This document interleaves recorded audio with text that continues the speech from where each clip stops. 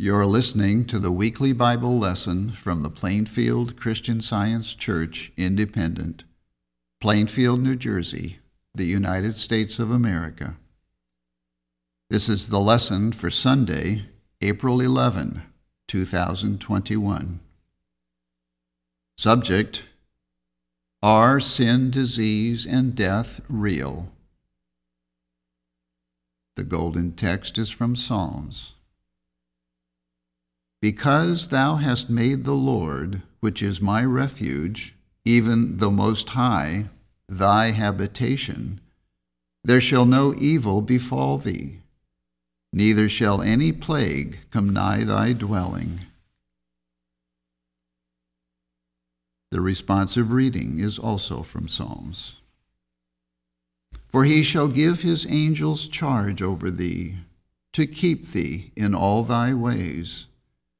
They shall bear thee up in their hands, lest thou dash thy foot against a stone. Thou shalt tread upon the lion and adder. The young lion and the dragon shalt thou trample under feet. Because he hath set his love upon me, therefore will I deliver him. I will set him on high, because he hath known my name. He shall call upon me, and I will answer him. I will be with him in trouble. I will deliver him and honor him. With long life will I satisfy him and show him my salvation. I will read from the Bible. Genesis. In the beginning, God created the heaven and the earth. And God said, Let us make man in our image, after our likeness. So God created man in his own image. In the image of God created he him. Male and female created he them. And God blessed them. And God said unto them, Be fruitful, and multiply, and replenish the earth, and subdue it. And God saw everything that he had made, and behold, it was very good. Psalm. He that is our God is the God of salvation, and unto God the Lord belong the issues from death. John. Jesus went unto the Mount of Olives, and early in the morning he came again into the temple. And all the people came unto him, and he sat down and taught them. And the scribes and Pharisees brought unto him a woman taken in adultery. And when they had set her in the midst, they say unto him, Master, this woman was taken in adultery, in the very act. Now Moses in the law commanded us that such should be stoned. But what sayest thou? This they said, tempting him, that they might have to accuse him. But Jesus stooped down, and with his finger wrote on the ground, as though he heard them not. So when they continued asking him, he lifted up himself and said unto them, He that is without sin among you, let him first cast a stone at her. And again he stooped down and wrote on the ground. And they which heard it, being convicted by their own conscience, went out one by one, beginning at the eldest, even unto the last. And Jesus was left alone, and the woman standing in the midst. When Jesus had lifted up himself, and saw none but the woman, he said unto her, Woman, where are those thine accusers? Hath no man condemned thee? She said, No man, Lord. And Jesus said unto her, neither do I condemn thee. Go, and sin no more. Romans. Let not sin therefore reign in your mortal body, that ye should obey it in the lusts thereof. Neither yield ye your members as instruments of unrighteousness unto sin, but yield yourselves unto God, as those that are alive from the dead, and your members as instruments of righteousness unto God.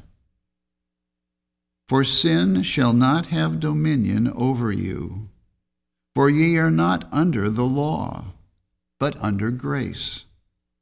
For the wages of sin is death, but the gift of God is eternal life through Jesus Christ our Lord. John. And as Jesus passed by, he saw a man which was blind from his birth. And his disciples asked him, saying, Master, who did sin, this man or his parents, that he was born blind? Jesus answered, Neither hath this man sinned, nor his parents, but that the works of God should be made manifest in him. When he had thus spoken, he spat on the ground, and made clay of the spittle, and he anointed the eyes of the blind man with the clay, and said unto him, Go, wash in the pool of Siloam, which is by interpretation sent. He went his way, therefore, and washed, and came seeing. Matthew. And he opened his mouth and taught them, saying, Think not that I am come to destroy the law or the prophets. I am not come to destroy, but to fulfill. For verily I say unto you, till heaven and earth pass, one jot or one tittle shall in no wise pass from the law, till all be fulfilled. Acts. And with great power gave the apostles witness of the resurrection of the Lord Jesus, and great grace was upon them all. And by the hands of the apostles were many signs and wonders wrought among the people. And they were all with one accord in Solomon's porch. And believers were the more added to the Lord, multitudes, both of men and women, insomuch that they brought forth the sick into the streets, and laid them on beds and couches, that at the least the shadow of Peter passing by might overshadow some of them. There came also a multitude out of the cities round about unto Jerusalem, bringing sick folks, and them which were vexed with unclean spirits, and they were healed every one. And upon the first day of the week, when the disciples came together to break bread, Paul preached unto them, ready to depart on the morrow, and continued his speech until midnight. And there were many lights in the upper chamber, where they were gathered together. And there sat in a window a certain young man named Eutychus, being fallen into a deep sleep. And as Paul was long preaching, he sunk down with sleep, and fell down from the third loft, and was taken up dead. And Paul went down and fell on him, and embracing him said, Trouble not yourselves, for his life is in him. When he therefore was come up again, and had broken bread and eaten, and talked a long while, even till break of day, so he departed. And they brought the young man alive, and were not a little comforted. Why should it be thought a thing incredible with you, that God should raise the dead? Luke. For with God nothing shall be impossible.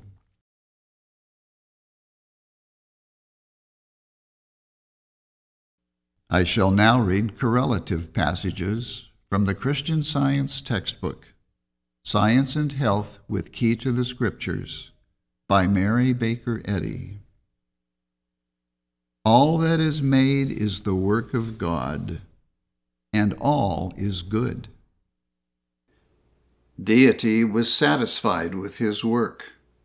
How could he be otherwise, since the spiritual creation was the outgrowth, the emanation of his infinite self-containment and immortal wisdom? Everything good or worthy, God made. Whatever is valueless or baneful, he did not make. Hence, its unreality. In the science of Genesis, we read that he saw everything which he had made, and behold, it was very good. The corporeal senses declare otherwise.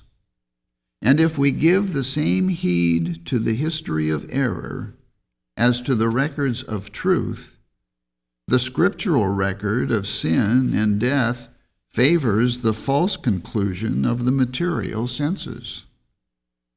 Sin, sickness, and death must be deemed as devoid of reality as they are of good, God. Sickness, sin, and death, being inharmonious, do not originate in God, nor belong to his government. His law, rightly understood, destroys them. Jesus furnished proofs of these statements. The physical healing of Christian Science results now, as in Jesus' time, from the operation of divine principle, before which sin and disease lose their reality in human consciousness and disappear as naturally and as necessarily as darkness gives place to light and sin to reformation. Now, as then, these mighty works are not supernatural, but supremely natural. They are the sign of Emmanuel, or God with us, a divine influence ever present in human consciousness and repeating itself, coming now as was promised aforetime, to preach deliverance to the captives of sense and recovering of sight to the blind, to set at liberty them that are bruised. Instead of God sending sickness and death, he destroys them and brings to light immortality. Omnipotent and infinite mind made all and includes all. This mind does not make mistakes and subsequently correct them. God does not cause man to sin, to be sick, or to die. It is impossible that man should lose aught that is real when God is all and eternally his. The notion that mind is in matter and that the so-called pleasures and pains, the birth, sin, sickness, and death of matter are real is a mortal belief. And this belief is all that will ever be lost. The science of being reveals man as perfect, even as the Father is perfect, because the soul or mind of the spiritual man is God, the divine principle of all being. And because this real man is governed by soul instead of sense, by the law of spirit, not by the so-called laws of matter. Evil is not supreme. Good is not helpless, nor are the so-called laws of matter primary and the law of spirit secondary. Without this lesson, we lose sight of the perfect Father, or the divine principle of man. Jesus never spoke of disease as dangerous or as difficult to heal.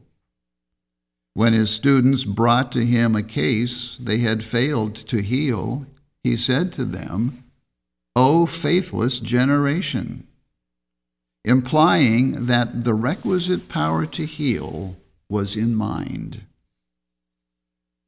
He prescribed no drugs, urged no obedience to material laws, but acted in direct disobedience to them. Jesus beheld in science the perfect man, who appeared to him where sinning mortal man appears to mortals. In this perfect man, the Savior saw God's own likeness, and this correct view of man healed the sick. Divine truth, life, and love gave Jesus authority over sin, sickness, and death. His mission was to reveal the science of celestial being, to prove what God is and what he does for man. Our Master taught no mere theory, doctrine, or belief.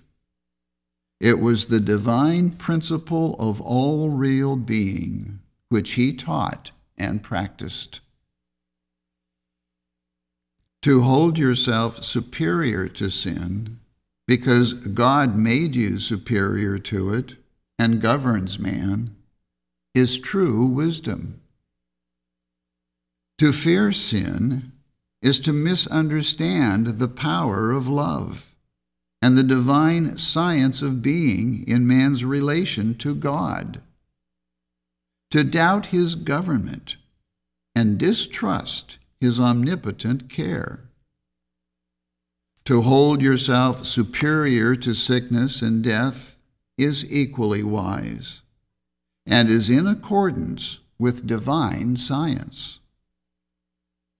To fear them is impossible when you fully apprehend God and know that they are no part of his creation.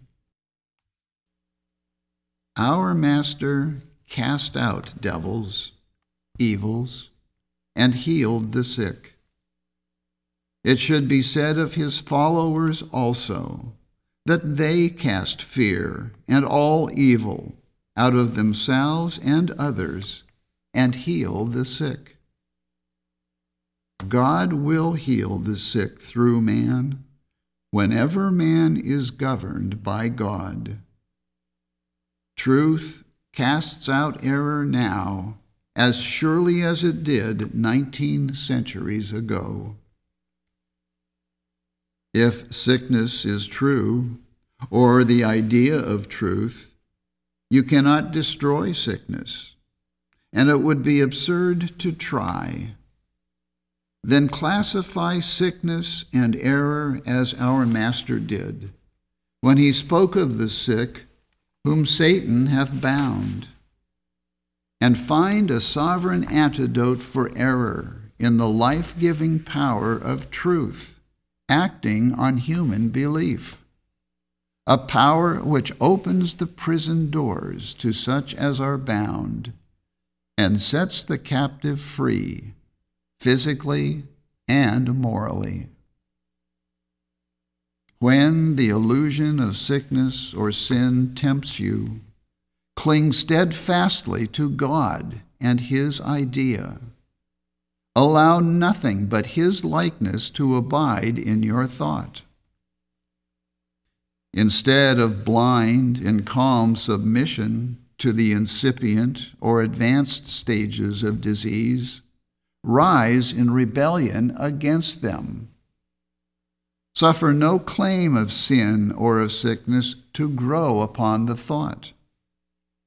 Dismiss it with an abiding conviction that it is illegitimate, because you know that God is no more the author of sickness than He is of sin. You have no law of His to support the necessity either of sin or sickness, but you have divine authority for denying that necessity and healing the sick. Mind is the master of the corporeal senses and can conquer sickness, sin, and death. Exercise this God-given authority. Take possession of your body and govern its feeling and action. Rise in the strength of spirit to resist all that is unlike good. God has made man capable of this, and nothing can vitiate the ability and power divinely bestowed on man.